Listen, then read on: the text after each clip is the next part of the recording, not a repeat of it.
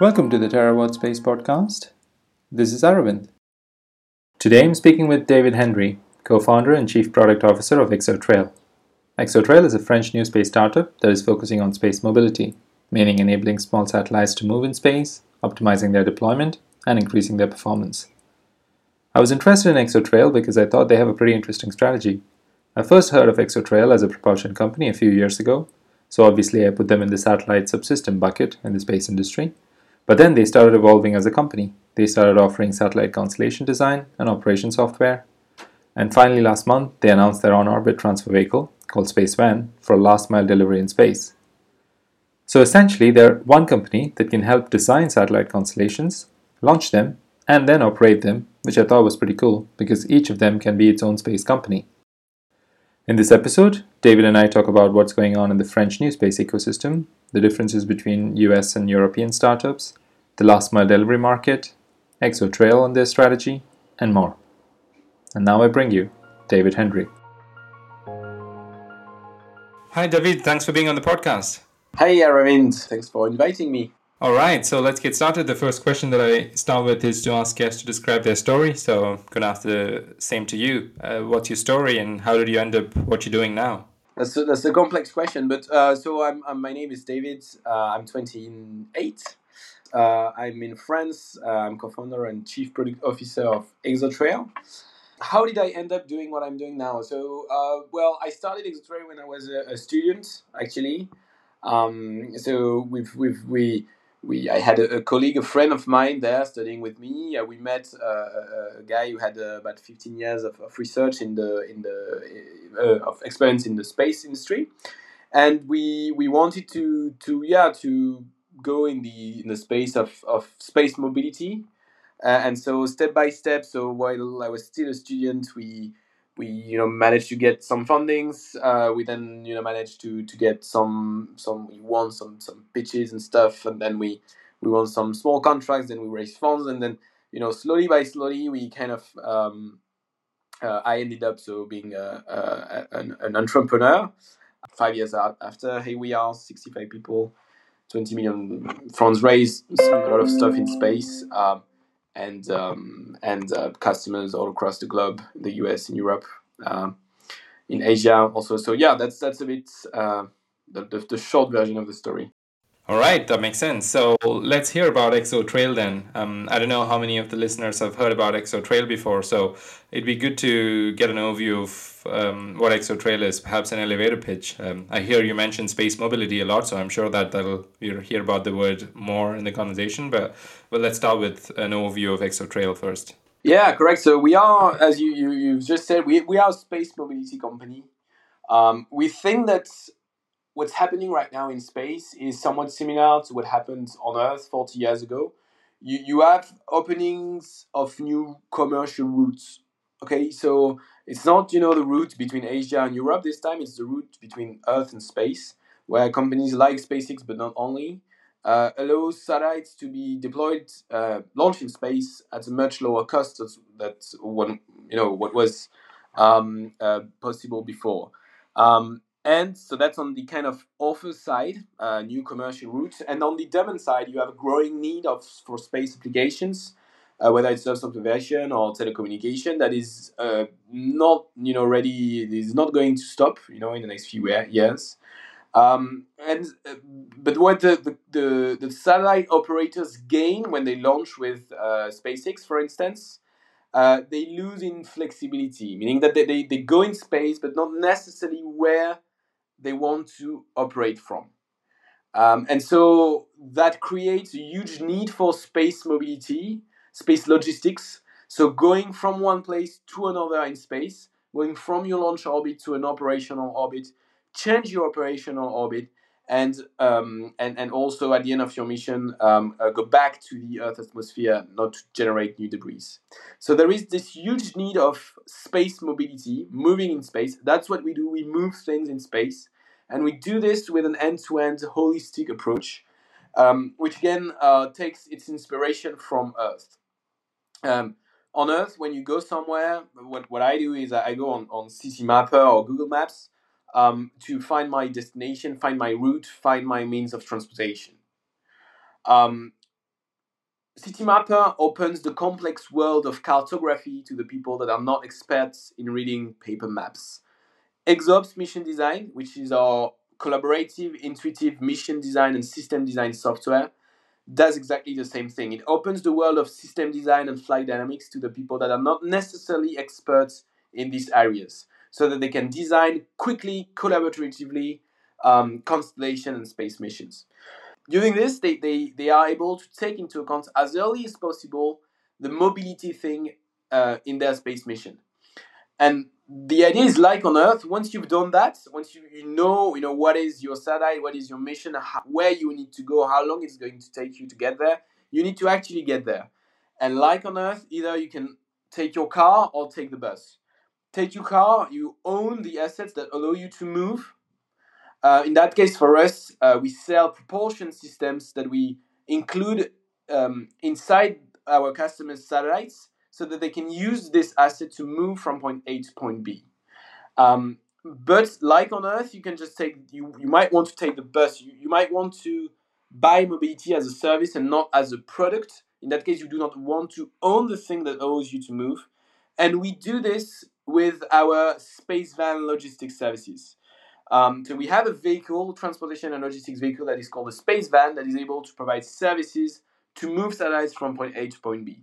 At that point, our customers will integrate their satellites inside the space van, which will then, after the launch, so we will put our space van obviously inside the rocket, and then the rocket launches, the fairing opens, the space van takes off from its dispenser ring from the rocket. It will turn on its propulsion systems and then drop off the passengers to various locations. So that's the second step of the equation, solving the mobility need of our customer. We've defined it with Exops Mission Design. We solved it with ExoMG or the space van and all the space van. And then we need to operate the solution. It's not enough to solve the problem. You need to solve it in a way that is that can be sustainable for customers, economically speaking and environmentally speaking. And so that's why Exops Mission Design, we use the same flight dynamics core, the same intelligence behind it, to develop a software that we call Exops Operations, that allows us to automate the operation of our customers' fleets or of our spaceman fleet. So Exops Operations is a mission control software that integrates flight dynamics capabilities, which is the only mission control software to do that, in order to automate the operation of satellites with a focus on flight dynamics, propulsion, and mobility. That's what we do. And then to end with 15 seconds of few numbers, with 65 people, we're based in France. We have customers in the US, where we did about a quarter of our sales last year. In Europe, in Asia, 2022, we should grow by about 400% for the fourth year in a row. And we have systems and software in space for a bit more than a year now. And the space van will fly for its first mission in October 2023 on board a Transporter 9 Falcon 9 rocket. So yeah, that's the short version of ExoTrail. Yeah, no, it's very interesting because usually companies have one of these components. They are either a mission operations company or they're either a transportation company. It seems like you do everything, or you intend on doing end to end, which is great to see. And I'll get to your products and what your differentiator is in the market in a bit, but I wanted to kind of take a step back and talk to you about France, because you mentioned that you're based in France. I'm based in France as well, and it seems like the new space era in France has kind of started in the last couple of years. I know that it was slowly starting in the last few years, but in the last couple of years, it seems like it's definitely here. So I want to talk to you about the French ecosystem, and then we'll get back to what's going on in the French ecosystem these days, because it seems like we're hearing a lot more than what we did 2 years ago. Do you agree? Yeah, I do agree. So there are a lot of things happening. I think that in the kind of France space entrepreneurial ecosystem, there are two kind of cohorts. You have a cohort that is, I agree with you, relatively limited, of a handful of companies basically that created their venture 5 years ago. So we incorporated the company in 2017, started in 2015. There are other companies, so like Unseen Labs, Anywaves, Pregens, for instance, who started off about 5 years ago. And so obviously these companies are now not so much in a full startup mode. They've raised collectively more than $100 million. They hire more than 500 people, or maybe not 500, 300 people, and they do dozens of millions of revenues all across the globe. And that has started before 2 years ago, so really 5 years ago. But then there has been a lot of newer companies appearing in the last 3 years, which is extremely good. That took a bit that energy from those first fundraisings, those first success stories. That also took advantage of I would say a cultural change. Would not call that a revolution yet. There is a cultural change in our agencies like NES or MOD to work more with buying things, buying services, buying products, and trust newer companies. And both of these things, as private energy, that public cultural change, sparked a new cohort of more of a dozen, several dozens actually of companies in across all the sectors. So launch, you have venture orbital systems, dark hyperspace. You have Spaceable. That's I got the name. Share My Space in SSA. You have many of companies that appeared in the last 3 to 4 years and start to raise seed funds, and that hopefully will join the first cohort in the next couple of years. And that's very good. We do have a lot of let's say engineering skills in France from the space base we have in the past 50 years, with a lot of large companies like Airbus and Thales, which helps a lot. We have a very good venture capital ecosystem, which was sparked a lot by our president, Mr. Macron, first as Minister of Economy before 2017, and then as president. And that helped a lot. And now in the last year, and I would like to say a lot. Maybe we helped a bit on that Exotrail through various political let's say actions that we did to kind of do not only on the venture side but also on the customer side. And President Macron had certainly a lot in reshaping the way CNES, but not only CNES, we're working with startups to trust them more with operational contracts and so on. And I'll end by that. Actually, extraordinary action took recently was something called France 2030, so France 2030, which is 1.5 billion put in the space industry over the next 10 years, including 1 billion for emerging companies. And it's just now taking form and shape, and because also he got re-elected, that it will certainly help things. So yeah, that's basically what's happening. A bit slow start, but now it's ramping up quite quickly.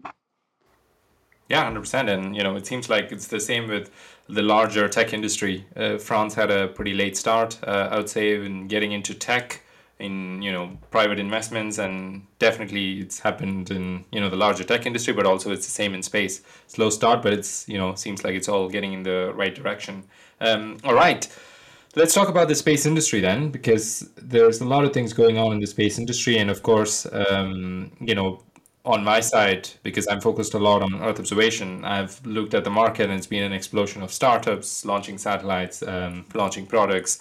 But there's also been an equal amount of excitement on the upstream side. And we talk a lot about SpaceX, but it's not only SpaceX, but of course there's a lot of launch activity, and the on-orbit servicing and the last mile delivery market has also exploded, I guess, in the last few years, because somehow people have realized that just having a launch is not enough. They want to get to their end location. And, there's been, again, a flurry of companies, both in the US and in Europe, which has been interesting to see. So I want to get your thoughts on the overall space industry, really, and, what you think about it and where do you think it's going? Yeah, sure. So I think, first, the fundamentals are there. So I think that the need for space is growing. The interest from also institutions is growing a lot. And that's, I think, a trend that's not ready to stop at any point. So I think the fundamentals are there. It does not mean that every constellations that are being designed or planned are going to, be live obviously that there will be a lot of failures, but still there will be a lot of actual use cases proven to be operational in space in the next few years. That I'm convinced. So that's the first thing. The second thing is that we are so the space mobility market is being involved in that let's say sector forces you to be knowledgeable and to study carefully the two other markets, which are the satellites and launch market, because you are a bit stuck in between the two. Let's say we do believe that this is where the value lies. Not all of the values, but a large chunk of it.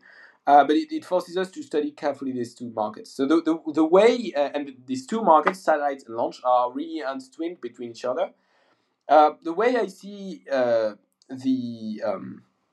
launch market is well, goes back to what we said when we were raising our seed rounds in 2018, and we're saying, look, right now, so at that time, if you want to launch a small sat, it's going to be with PSLV 20 25 at least euro per kilogram, and we were saying, okay, but companies like Rocket Lab are going to be live eventually, and so they will be much more precise than you guys, so they will deploy things exactly where you want them to be. And when the market will mature and when constellation will grow, people will have very specific orbital requirements, which is what we see today. And so we anticipated that a little bit, and we said the big launchers out there, they are going to compete on what they can compete on, which is costs, right? So the marginal cost of the PSLV Falcon 9 and so on to launch small sat is relatively limited. So what we said is, okay, they are going to lower the launch costs, which is exactly what happened the year after. Summer 2019, SpaceX releases their rideshare offering at $5,000 per kilogram. So that in turn creates that huge gap in space mobility, because you go in space quickly, but as you were saying, being in space is big, right? So it's not only good to be in space, you need to be at the right location and specifically at the right plane. So constellations tend to operate over several planes, and it's relatively easy to launch your first plane, but a lot of customers with whom we are discussing, they are in the position where they want to launch their second and third and fourth plane, orbital plane, and they're like, well, how can we do that? Because actually there is no transporter X that goes in, LTAN 3 p.m. or whatever. And so it's at that point that you do need that space mobility. And that space mobility gap that we addressed obviously was also addressed by micro launchers. So there was a trend 2-3 years ago of all the 200 kg class nano launchers evolved, not all of them, but most of them, to 1 ton class, let's say, capacity. You have Firefly, you have ISAR, you have RFA, and so on, who now develop launchers in that range. Now, you could say that they do address that gap, but actually, when you still launch 1.5 tons in LEO, it's still pretty hard to find 1.5 tons of people that go exactly at the same place, right? So what happens usually is that you can fill, 700, 800, 900 kilogram in the form of either one large sat or a plane of small sat, but it still ends up with 500, 600 kg of empty mass in your fairing that we would typically be very happy to buy, so that we can resell it to people that go to different destinations. So you have that kind of nano launchers, then the large launcher, they reduce their price, so you had that gap, which micro launcher emerged with 1 ton class, and you have Starship, which has the potential to kind of reshuffle everything, because it's about the same thing. It's even cheaper than the Falcon 9, but it will very much likely be even less flexible than the Falcon 9, which means that for us, and that's what I see space logistics going, is that it will be relatively inexpensive to send mass and volume in space, which means that there will be a strong incentive to send infrastructure like the space van in order to do that last bit in space. So it's still a driver in, let's say, last mile in space mobility, because as long as the launch costs drop, it creates that need for flexibility. And finally, that impacts the satellite industry as well, because when launch costs decrease, obviously satellite mass tends to increase, because let's say launch costs is the bit that is linear. So when you launch something that is 100 kilogram versus 50 kg, your launch costs 2 times more. Your bill of materials is not twice more. Your performances sometimes can be twice or even 4 times better. So when launch costs decrease, the kind of portion in capex that is dedicated to launch decreases as well. It means that it's an incentive to launch bigger stuff, because it will not be twice more expensive, but more performing. So that's where I see the big trend. Larger satellites, not large satellites, but the nanosat become microsat, the microsat becomes smallsat, and a more diverse launch industry on all classes. Yeah, definitely. I mean, it is definitely an emerging trend because, as you mentioned, Starship is going to come and then make launch price cheaper. But then, even though the satellites are going to get slightly bigger, it doesn't mean that Starship is going to get them the flexibility. And there is a need for getting to last mile. That makes a lot of sense. And I wanted to ask, in terms of the geographical difference, so how do you see this? Do you see this evolving the same way as it is in the US? Because part of me thinks that Europe, if you were to just look at Europe together, they operate kind of differently compared to how the US is. Of course, there are a few similarities, but maybe there are a few differences as well. So, what are some, some key differences in terms of how Europe looks at what we talked about in terms of last mile delivery versus how US is looking at it?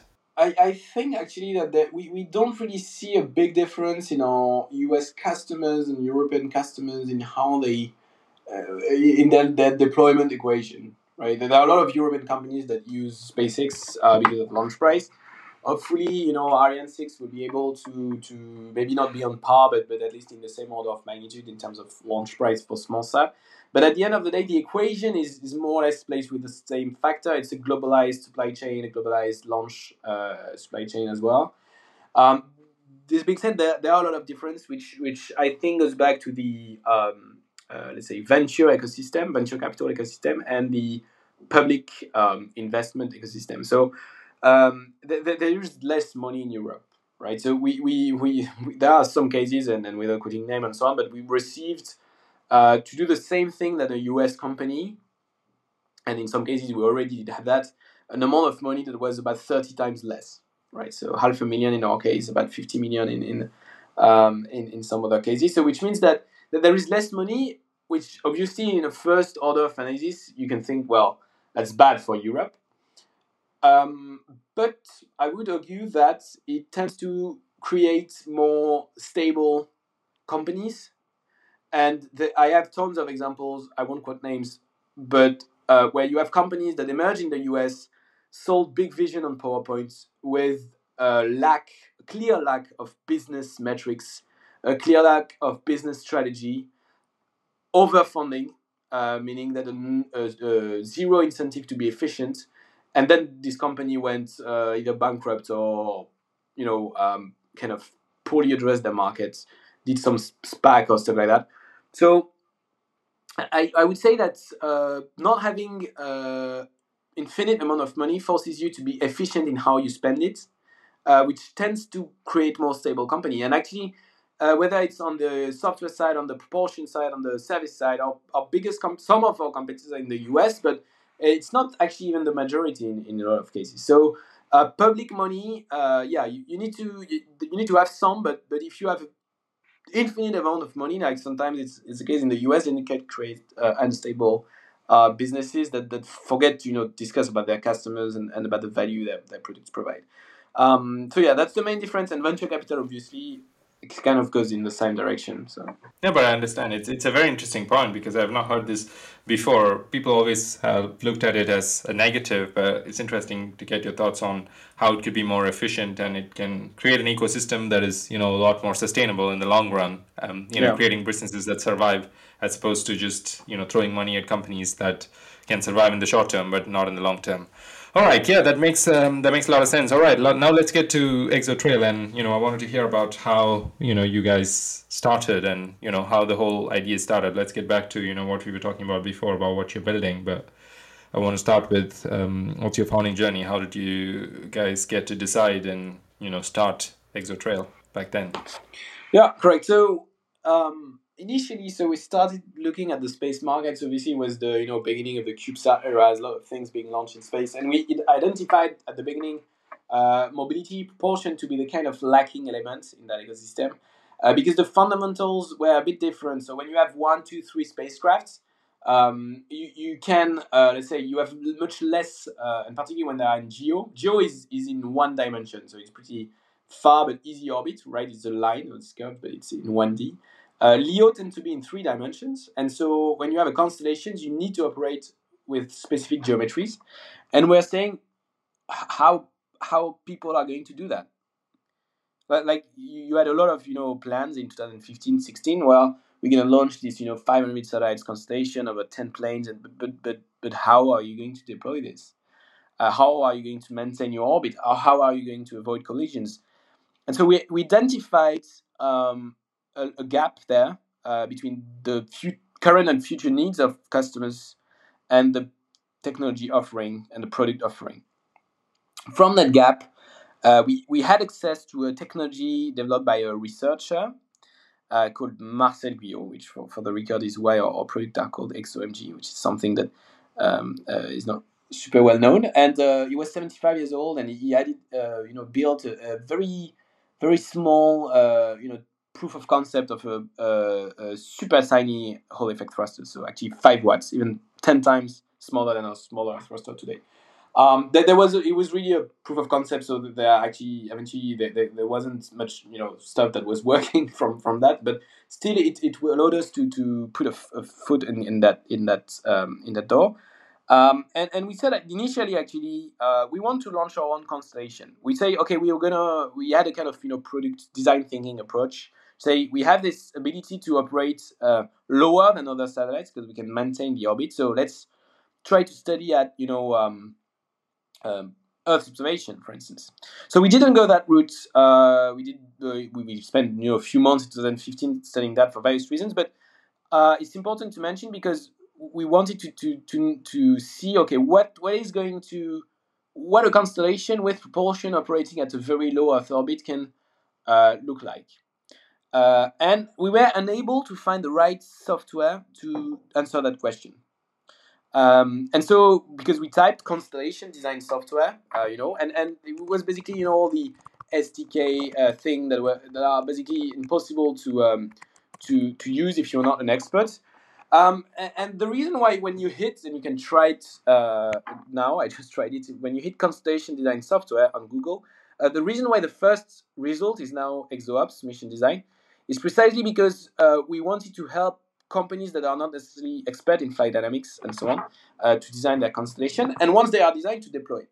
So it's really we had a problem. We couldn't find the answers to a question. We designed something for initially our own tools, and we dropped the constellation ideas, but we say, okay, the same thing applies to our customers, right? That questions will have to be answered by other companies, and so we decided to let's say develop that software.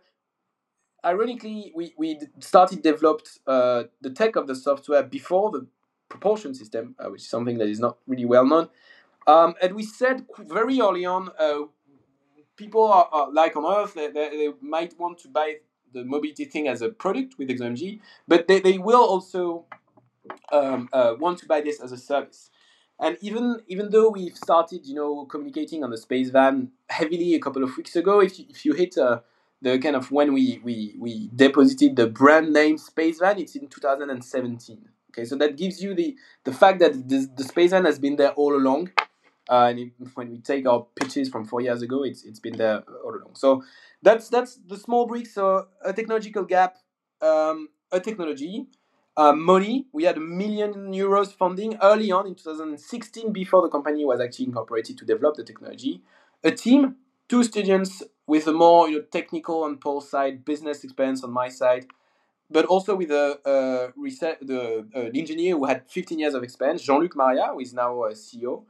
And it's the combination of all that. We said, okay, let's go forward. We have money, team, gap, technology. That happens only once. So let's move forward.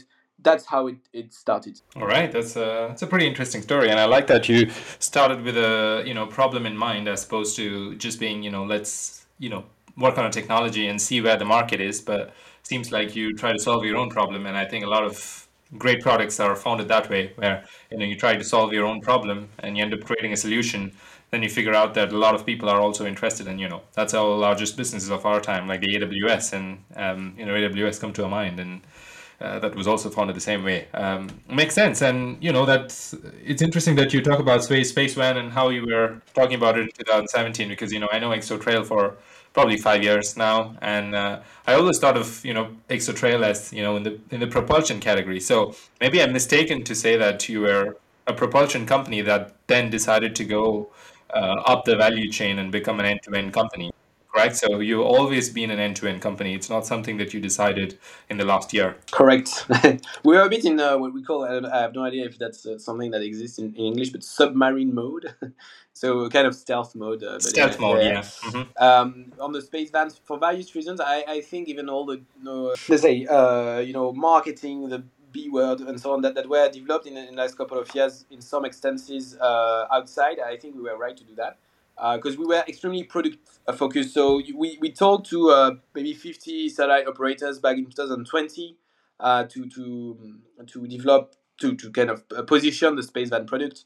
This explains that very strong product approach, discussing with customers all the time, testing assumptions to verify early on the relying assumptions of your business. Explains why we have a design of our vehicle which is different than the competition. We use electric propulsion. Obviously, the fact we are expert in electric propulsion helps, but it's also a customer decision, which means that rather than having a 100 kilogram passenger mass on the space van, we have a 400 kilogram mass. Rather than delivering 100 or 200 meters per second of delta V, we can deliver 1 or 2 kilometers per second of delta V, because we can pack in one vehicle a lot of people that can go in different locations. We can offer more value-added missions, and so all of that is business decisions based on our product strategy, and a lot of customers discussions, which say, okay, at the end of the day, we want to offer something that is able to host 1 or 2 or 3 planes of a given customer, to offer them with a large plane change capabilities, and to offer that as a very quick speed. And electric propulsion is better than chemical propulsion when you want to go quickly from one plane to another. For flight dynamics reasons, it can be a bit counterintuitive, but that's the case. For flight reasons, a bit complex to explain. So that's why we positioned that product. But yeah, it got live. Actually, it got live in 2020 because we won a contract from CNES. So at that point, we had to kind of quietly communicate about it, and really decided to communicate about the space van when we had a design vehicle ready for our first mission, when we had a launch contract signed with SpaceX, so that we are now filling our space van with customers. And so since the announcement, I can't I obviously can't go in detail, but we have an amount of bids to do in the past 2 weeks. It's just absolutely insane. So it's going to take us a lot of let's say time in the next few weeks. But yeah, so it got live recently, but it was there all along, and I can send you slides from our 2018 pitch, where you had exactly 2019 we're going to deliver our first system, test our software. 2020 is going to fly in space. 2021 we're going to design the space van. 2023 we're going to launch it, and that's 4 years ago that we planned all that. Got it. Makes sense. And what's powering this seems to be your propulsion system, correct? So what's so unique about your propulsion system? You mentioned, the electric propulsion and, why it's better in a way than chemical, and I guess it's also more sustainable from an environmental point of view. But is that your moat? Is that your differentiator? Is that what makes you unique to start with on a foundational level? Exo MG is high thrust, flexible, electric. That's the 3 things that differentiate us and sets us apart from the competition. Exo MG is a line of Hall effect thrusters from 10 to 1,000 kilogram satellites. We designed the smallest Hall effect thrusters that has ever flown in space. And the 3 things are important for our customers. So high thrust, because on the nano microsat segments, we are the only efficient flight proven Hall effect propulsion system. with customers like Clyde Space, Nano Avionics, other companies that I can mention in the US and in Europe. And the high thrust is a big differentiator there. So we have customers that don't want to spend a year or 2 years in orbit just maneuvering. They want to do the same maneuver, plane change, altitude change, in like weeks or months. And high thrust will be more speed for our customers, which sets us apart from, let's say, our electric propulsion counterparts in that nano and microsat segment. Chemical, so electric is versus chemical, obviously. When you have a 50 kg spacecraft, you want to change your plane. You really don't want to add another 50 kg of propulsion system, propellant, and so on, because then it changes. So first it changes your spacecraft design a lot, and we don't change the spacecraft design when we integrate a propulsion system.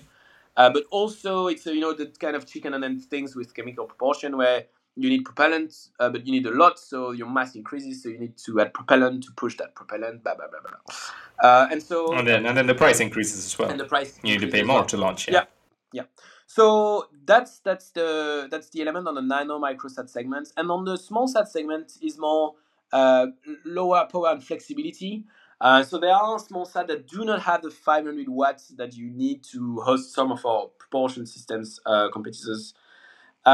Or competitors propulsion system, sorry. And so first, lower power, which is a kind of versatility and flexibility that we are the only one to provide. So we do have other companies in the US and Italy offering 500 watt-ish propulsion, Hall effect propulsion system.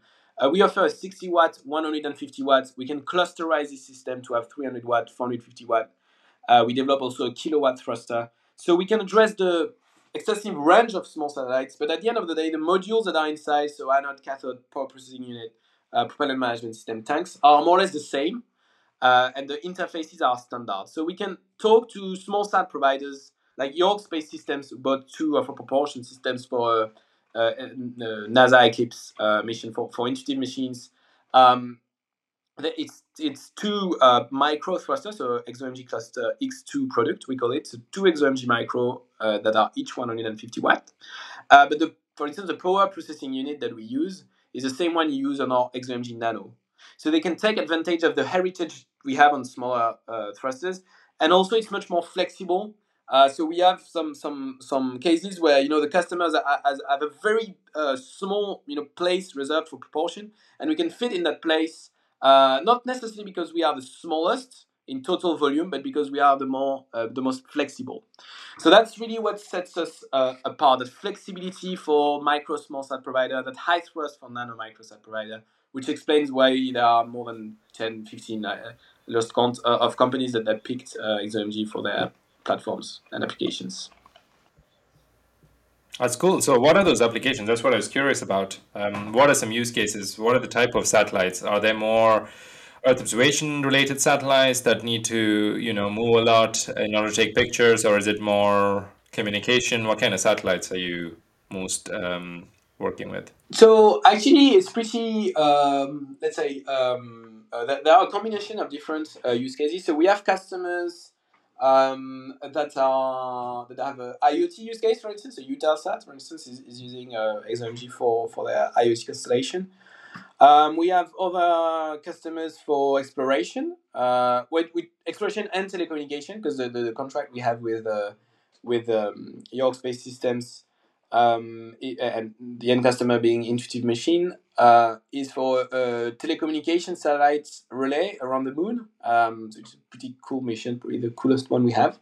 And so it's both for telecommunication and exploration, you can call it that way. We have, not sure I can quote that, but customers in the Earth observation also sector in Europe. We have also around space kind of SSA, so space monitoring. So yeah, the applications of our end customers are pretty different, and we have also commercial and institutional customers alike. 100%.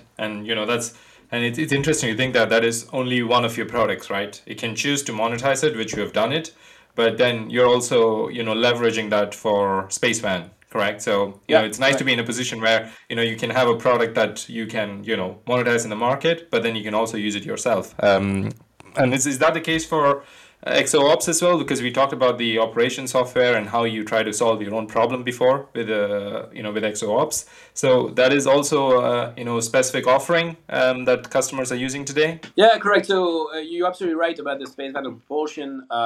And the roadmap of the space van follows also the roadmap of propulsion. So it will first fly, with the XMG cluster X2, then X4, then the small, and also it's a platform to demonstrate in space our hardware innovations.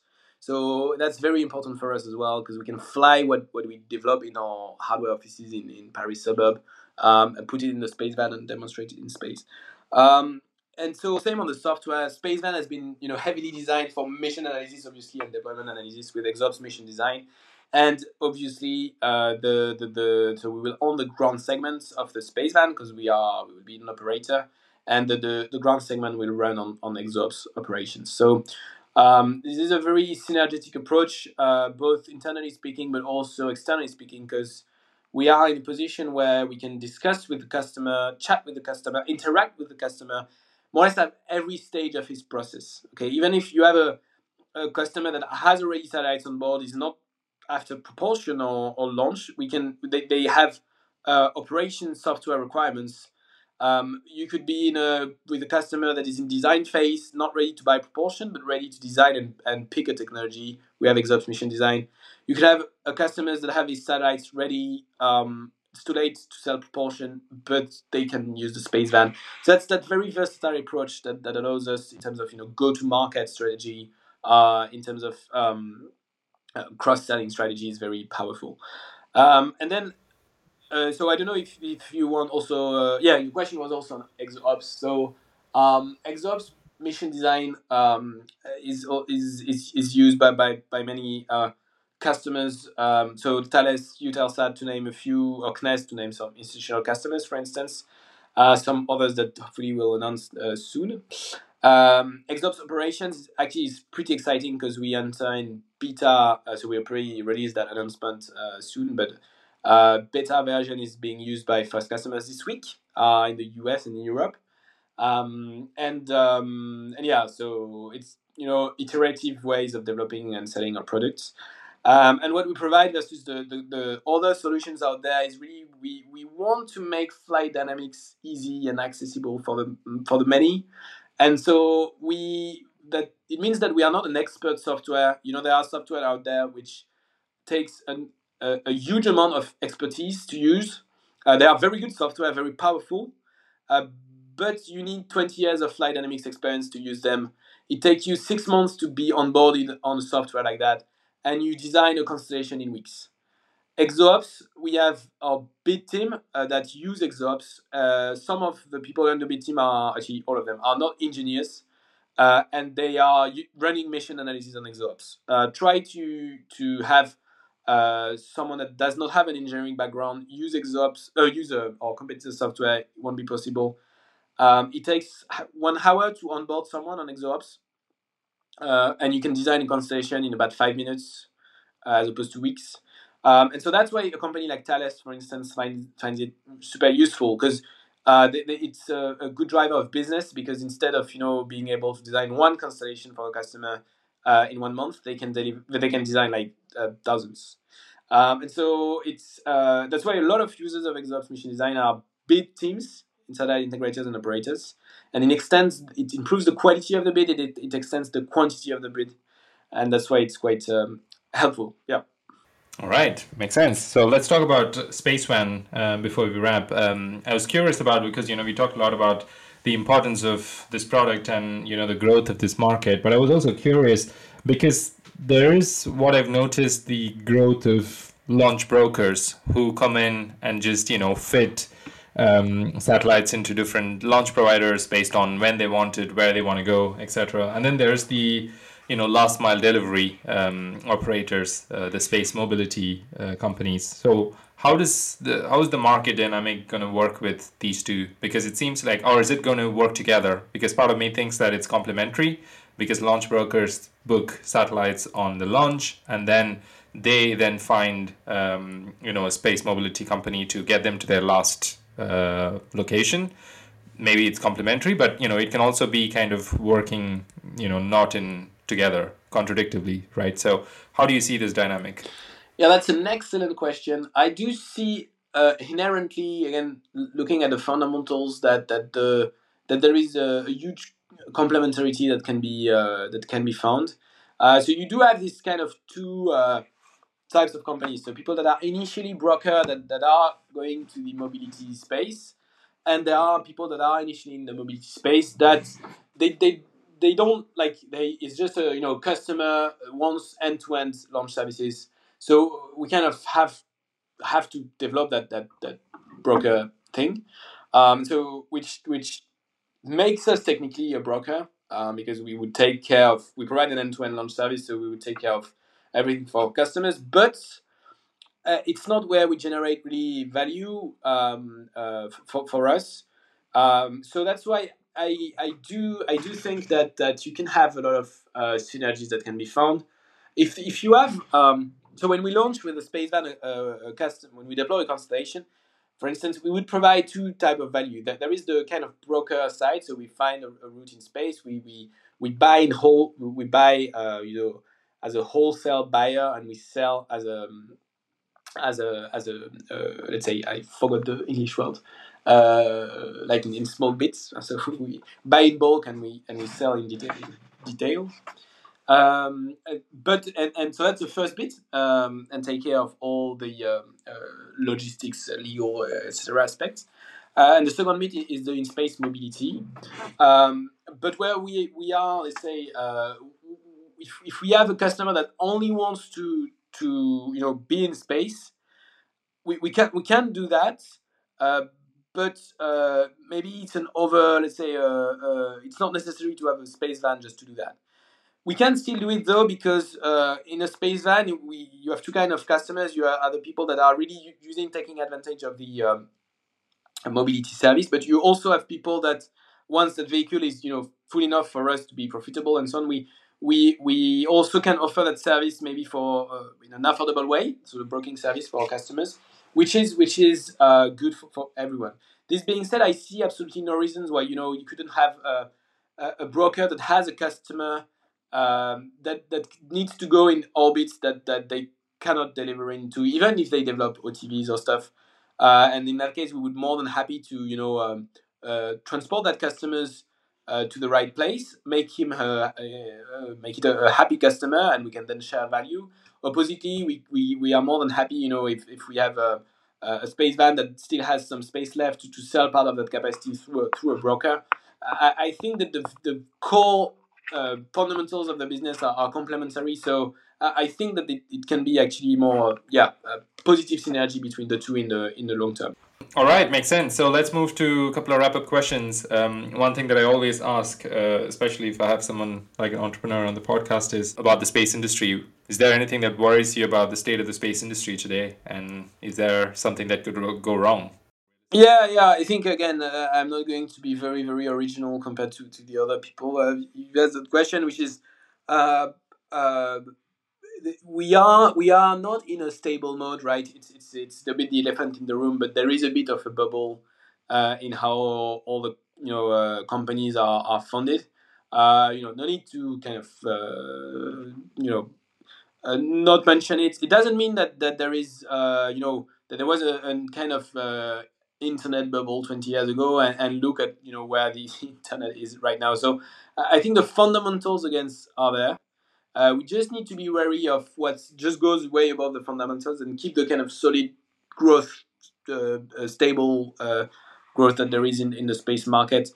And that goes back to the other comment I was doing earlier on the podcast, which is I do think that to a certain extent, European companies might be more resilient to a lack of funding because we're used to it in a way, and so it's yeah.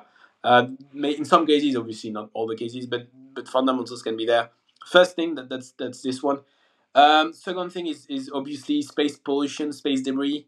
All our solutions, so propulsion, whether it's on board or whether it's with the space van to do active deorbitation, starting in 2027, whether it's with EXOPS operations to be able to make economically sustainable the fact to be environmentally sustainable, through automated collision avoidance.